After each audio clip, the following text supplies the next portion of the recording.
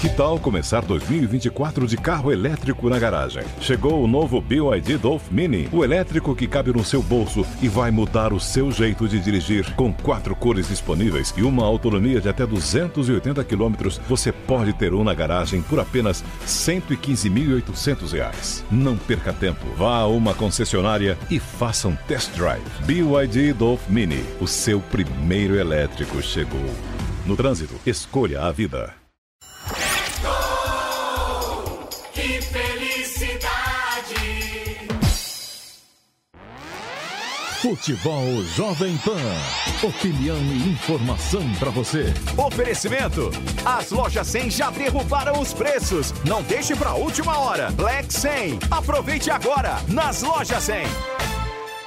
Olá, o É Gol, que felicidade, está começando aqui na Jovem Pan e nós vamos, antes deste Flamengo e São Paulo, um jogo espetacular nessa fase quartas de final da Copa do Brasil, relembrar também, claro, um Flamengo e São Paulo que aconteceu recentemente, rodadas atrás no Campeonato Brasileiro. 4-1 do São Paulo para cima do Flamengo e o gol de Luciano registrado no microfone Jovem Pan. Vem aí, Léo, que tem uma história de vida linda. Aí vem São Paulo, Luciano na cara do gol, vai marcar. Ah, bateu!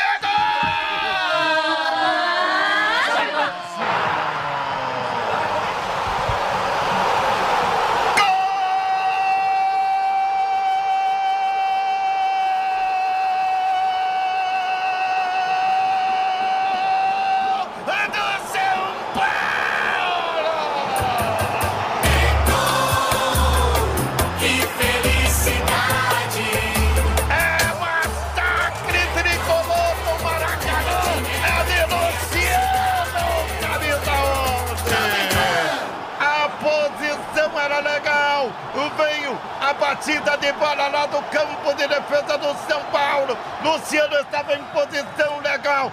Invadiu a área, trouxe para a perna dele, se bateu profundo no gol do Flamengo. A torcida do São Paulo faz tempo que não tinha um domingo tão emocionante. Um domingo emocionante e muito especial por torcedor tricolor. São Paulo, lembrando os velhos tempos. Eu tô arrepiado aqui, Espímpolo. Eu estou arrepiado. Lembrando os velhos tempos. Lembrando os velhos momentos. Mete um chocolate pra cima do Flamengo no Maracanã. Em cima de quem? Do Flamengo.